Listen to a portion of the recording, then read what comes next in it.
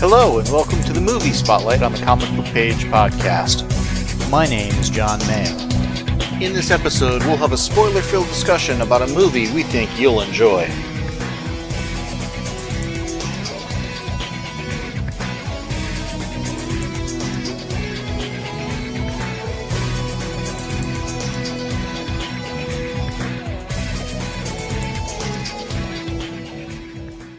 In this episode, I am joined by my sister Kay, and we're going to have a spoiler-filled discussion on the Amazing Spider-Man 2 film from 2014. Now, this is the first time I've seen this. Me too. And it's the second of what they were expecting, I think, to do a trilogy of for the Andrew Garfield Spider-Man movies. And there were a couple of things that definitely played off the first one, and I think they were ending on a note setting up for not only the next film, but I think at this point was when Sony was trying to, having seen the MCU being built up, they were going to do their own kind of Spider-Man universe. I see what you're saying, yeah. There was talk of a Sinister Six film, one either with the Black Cat and or Silver Sable. They did some Venom films, and I think there were plans for a few other things. I don't remember what all they were, though. Was Dr. Connors going to come back? I'm not sure. I wouldn't be surprised.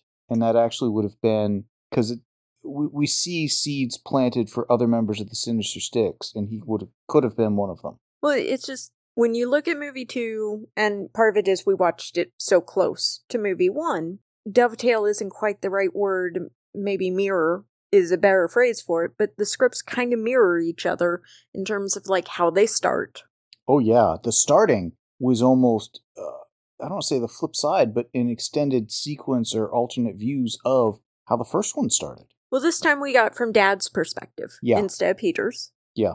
And then flipping all the way to the ending, the final scene reminded me very much of Dr. Connors at the end of the first one. When he gets the visit in the prison and such, yeah. Yeah, there were definitely some parallels and similarities there. And some of that worked for me, some of it not entirely. I mean, there were a lot of callbacks to the first film in terms of when Harry needs Peter's or Spider-Man's blood because he thinks that'll cure him. It's like, no, that could turn you into a lizard-like creature, or something, maybe not a lizard exactly, but it could do more harm than good. Could do more harm than good. It can mutate you and so forth. I did like how we at least figured out what was happening with Norman, which we didn't see at all in the first movie, but there were signs of he's ill, he's not doing well. So this, at least, very much was a continuation of that. Yeah. And I think when you're doing these kinds of films, having things that you can build from movie to movie to movie is good. But if you've got too much that's in that big arc and the movies don't stand well enough on their own, because again, it's going to be like it was a 2-year gap thereabouts between these two films. You've got to figure, it's been a while since the people have seen the first one or the previous one. Are they going to remember everything? Do you reset the scene well? Well, and that's why we had Gwen Stacy's dad kind of haunting Peter. Mm-hmm. Easy role for Dennis Leary. Just stand there and look stern.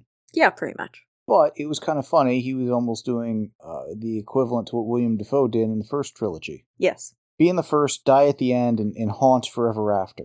Yeah, but at least this was a good haunting. It was, and it was more or less what I was expecting of Peter and Gwen gotten back together, but there would be the tension, do they stay together and such. But they didn't really backslide, I felt. I expected them to have some turmoil, maybe not stay together the whole time, but for her to be the love interest of the film. Mm-hmm. Where it ended with her, not too surprising. It's a riff on her fate from the comics. I kind of figured, and it was almost if we ever want to meet MJ, we have to deal with Gwen. MJ was around when Gwen was around. There was some definite overlap there. But then after Gwen died, it took a while for Peter to kind of... I mean, MJ was there and waiting, but they weren't, like instantly dating for obvious reasons. Mm-hmm. But for them to have the Goblin, in this case, Harry, not Norman, drop her from a great height and stuff, and Peter try and fail to save her and such. It wasn't on a bridge, it wasn't exact, but they'd already used that kind of thing in the first film of the Spider-Man trilogy anyway, so you can't go too close to the same thing. Otherwise, it seems like whoever he's going to date is going to have that fate. Well, whoever he's going to date is going to end up in endless peril. Oh, yeah. Oh, yeah. And, I mean, Gwen did kind of say that dating him and loving him is kind of like wanting to, electrocute him? Yeah, when she's explaining how Max, Electro, had basically become obsessed with him and loves him and wants to kill him and such. He's like, well, that's not really love. She's like, no, trust me, loving you, that's kind of... Yes. But they built up the relationship such that was a very believable line. Yes. And I felt those two had a very good chemistry and back and forth. Mm-hmm. When he's trying to figure out how to get his web shooters, which are mechanical in this set of movies, to survive the electrical blasts and stuff from Electro and stuff, and struggling with that. And she's like, well, did you try? And it's like, this is why I was valedictorian and you were not. But I liked that he had started with, I've tried everything. And she's like, you tried this? Yes. You tried this? Yes. You tried this? No.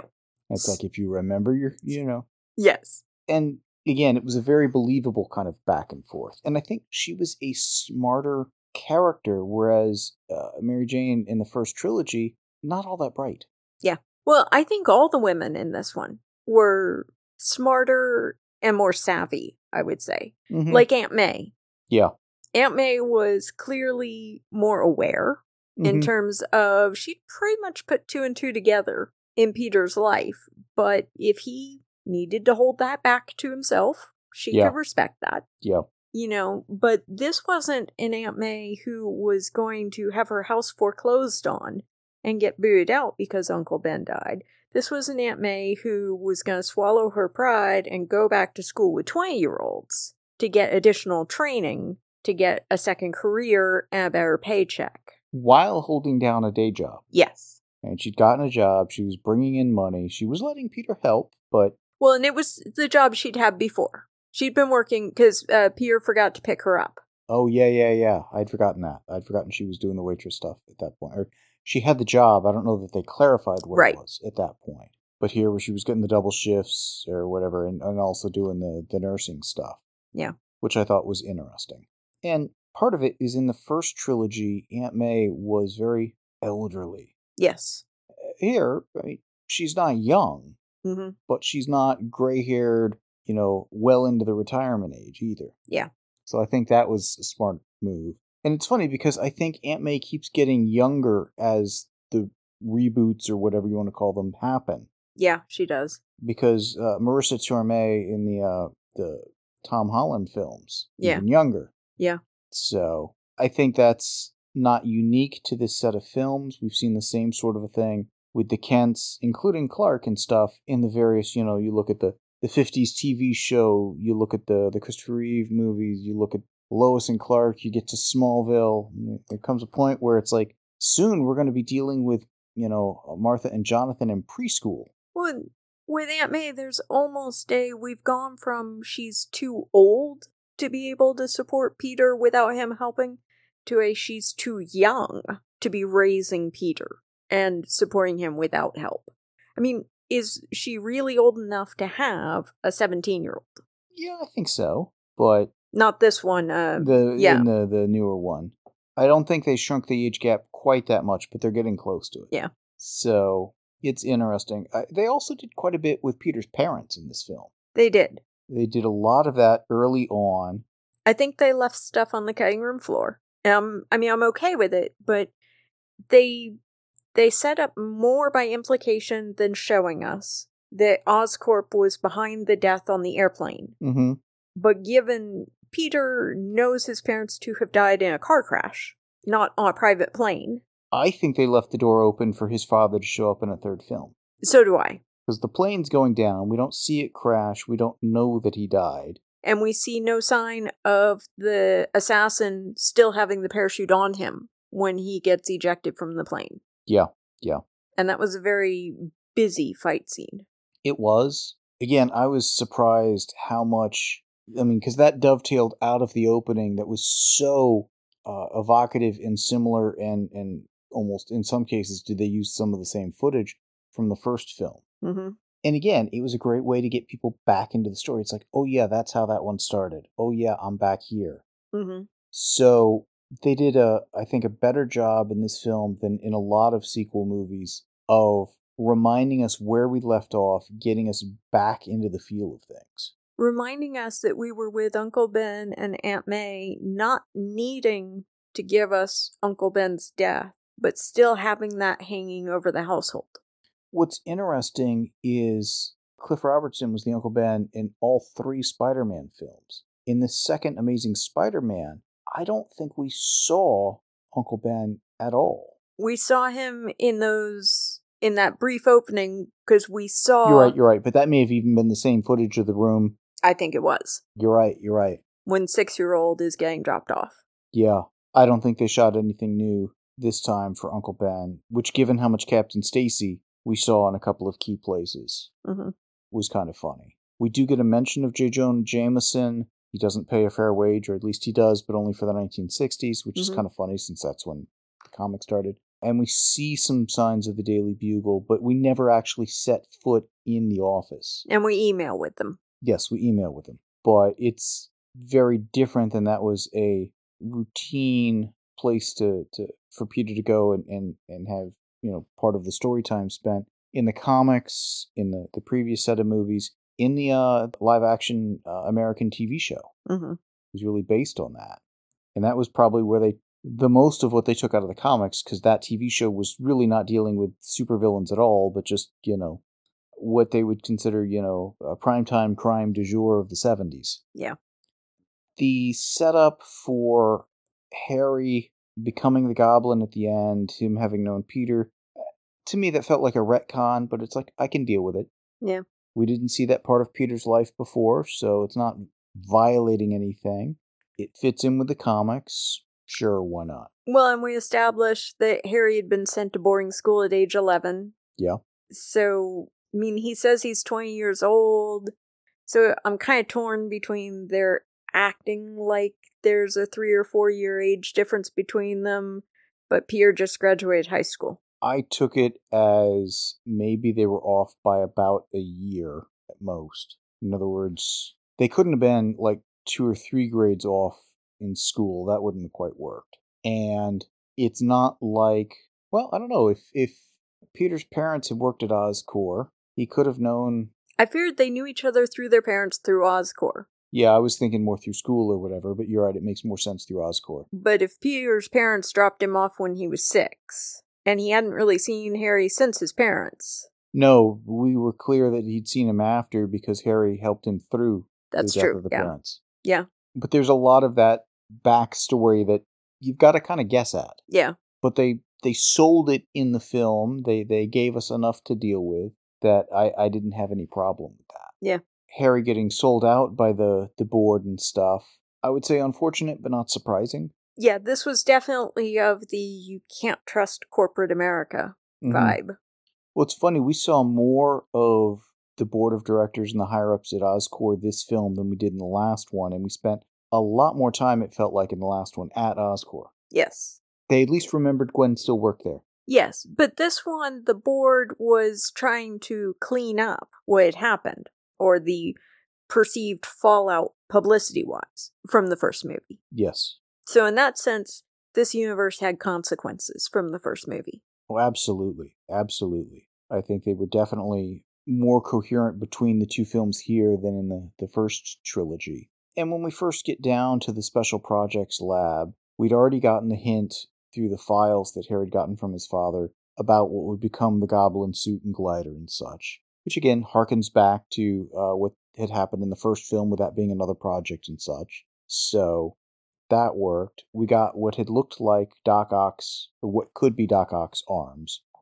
Whether they had been Doc Ock's previously or would become was unclear. We then saw what looked like would become the Vulture's wings in another thing, and then the Rhino armor, which in the comics, he's kind of bonded to this suit of I don't want to say it's form-fitting because the guy is huge, but it's a costume, a hide, if you will, versus what looks like a power lifter, forklift armor sort of Pacific Rim.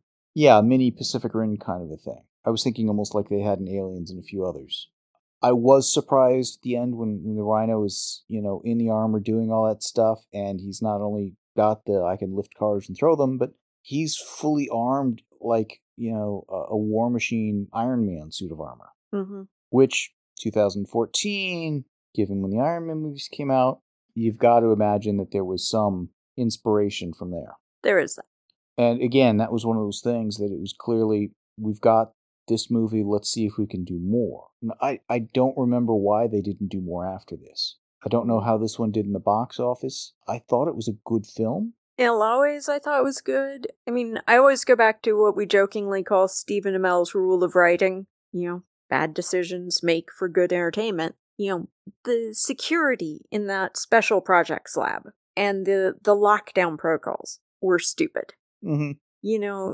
The only way to lock down the lab is the entire lab gets locked down as one unit. You can't lock down the spider section or the Green Goblin section. So when Harry injects himself with the spider serum and is going crazy, he can crawl over to the Green Goblin armor and climb into it. Well, the other guy is doing the equivalent of pulling the fire alarm as he's going out. Yeah, he's locking down the lab and going out the elevator, and I'm like, why couldn't you confine him in one space?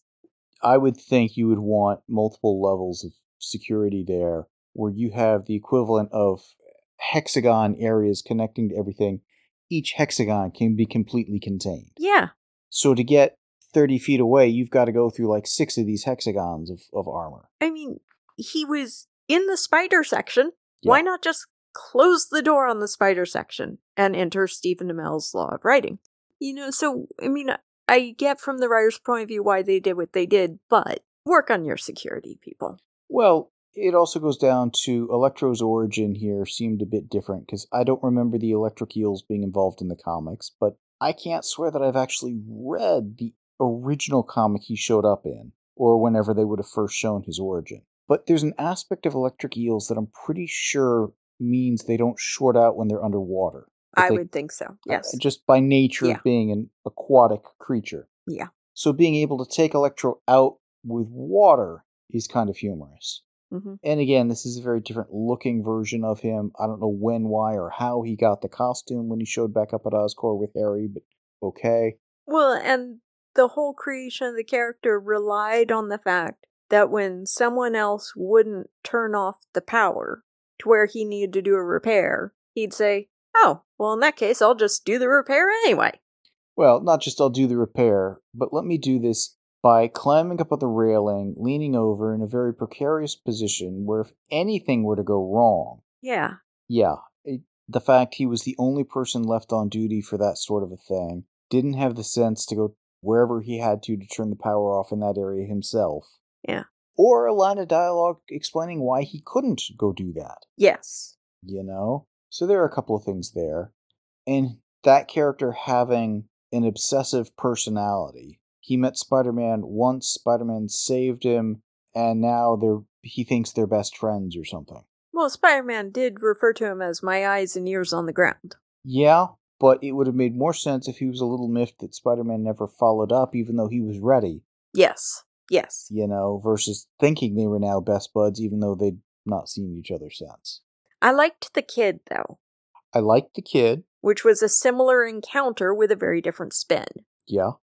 I think that was another, he saves a New Yorker and New Yorker tries to save him sort of a thing, but with a different play out and one that hadn't been done 4 or 5 times before. Well, but it's also, he is achieving his goal. He is giving hope.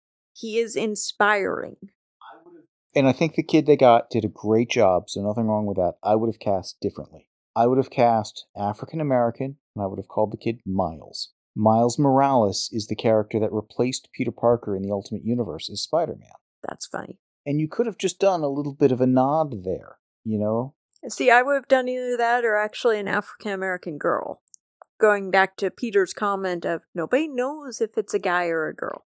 In which case, I would have gone with a Korean girl. Because Cindy Moon, I think is her last name, is the character Silk, who was bitten by the same spider as Peter at the same time. Oh, that's funny. Got very similar but not identical powers. So there are a couple of things you could have done that would have been nice little Easter eggs to those in the know, and it wouldn't have mattered if you didn't catch it. Yeah. So I thought what they did, though, was good. It was a good kid. It was a good scene when he was saving him from the bully, and when he showed up later and stuff there at the end. Mm-hmm.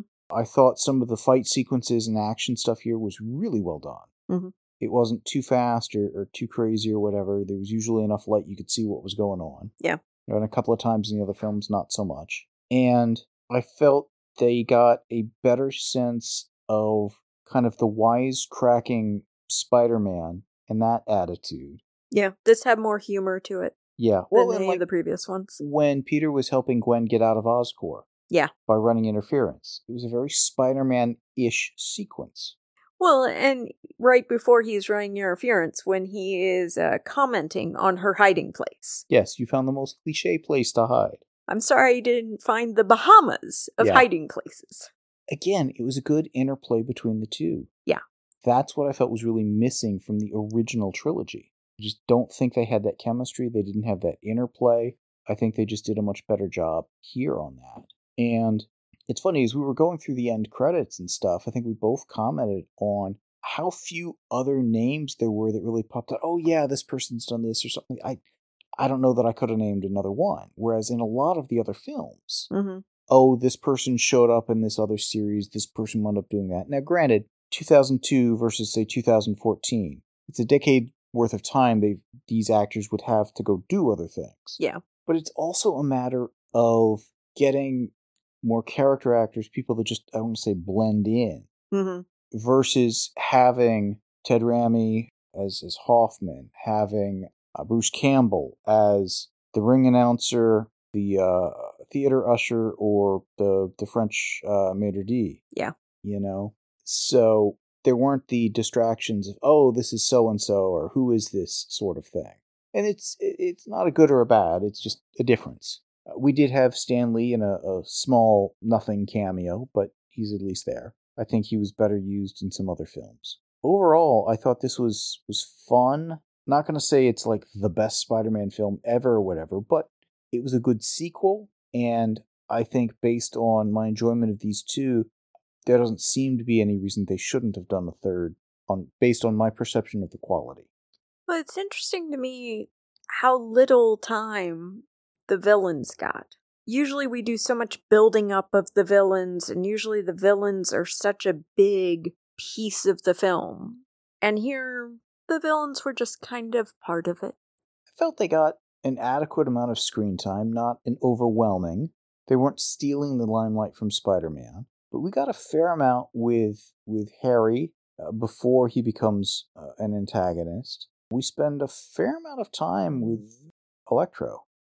Most of it's fight sequences, not all of it, though. I guess to me, though, they're not super villains, if you know what I mean. They're definitely bad guys, but they are not over-the-top supervillains, especially like in the first trilogy. They're not Batman-style ones that'll go on soliloquies and have these grand master plans and stuff. But a lot of Spider-Man villains are people that wind up with powers and abilities, but are not the smartest tool in the shed, and not the most ambitious. They tend to be a lot more petty. I need money, I will take money. Somebody wronged me, I will get back at them. Versus, I'm going to take over the world, or I've got this grand plan, or yes, exactly. I am the chosen one because. Yeah. These are the types that are more likely, when you would ask for such a thing, to just blast you versus tell you. Well, but it gave the film more room to do the stuff about Peter's parents, to do the relationship stuff, to do the Aunt May's journey with the jobs. I mean, there was so much character stuff going on. It's interesting because we commented on Spider-Man 3 having a very ambitious script and trying to do a lot, and not necessarily always pulling it off. Yeah. But here, I think they told a very good movie. And you're right, we got a lot of an arc for Peter's parents.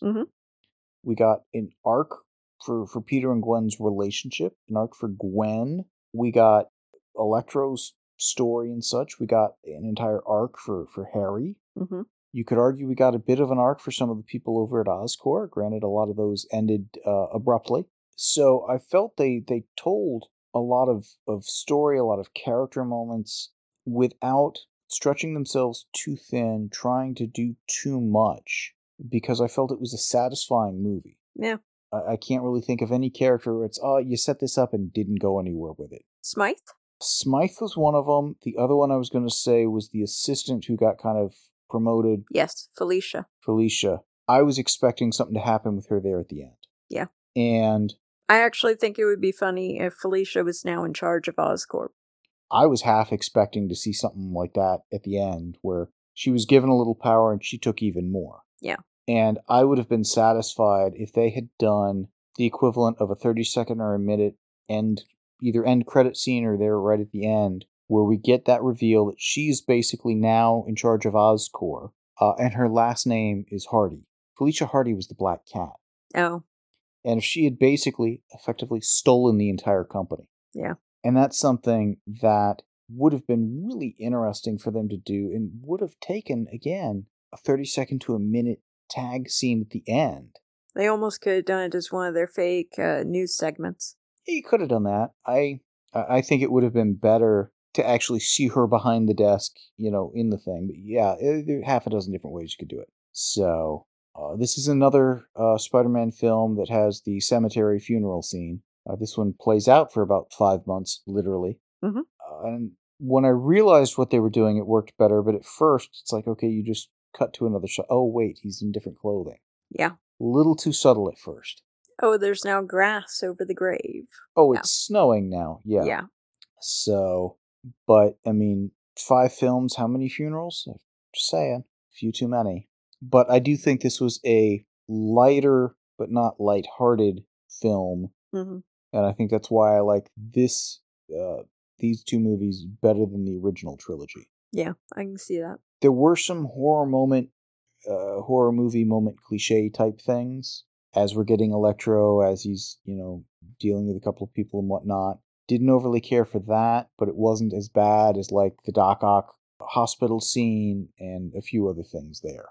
I was confused one of the few times we got the Spidey sense. I was puzzled by that too, when he's fighting Electro and now we're slowing time down, we're seeing people reach for things, and I'm like, what is going on? And then when we flip back to Speed and now he's, preventing people from grabbing railings, they're going to electrocute them and stuff. Yeah. He is psychic / precognitive in this film.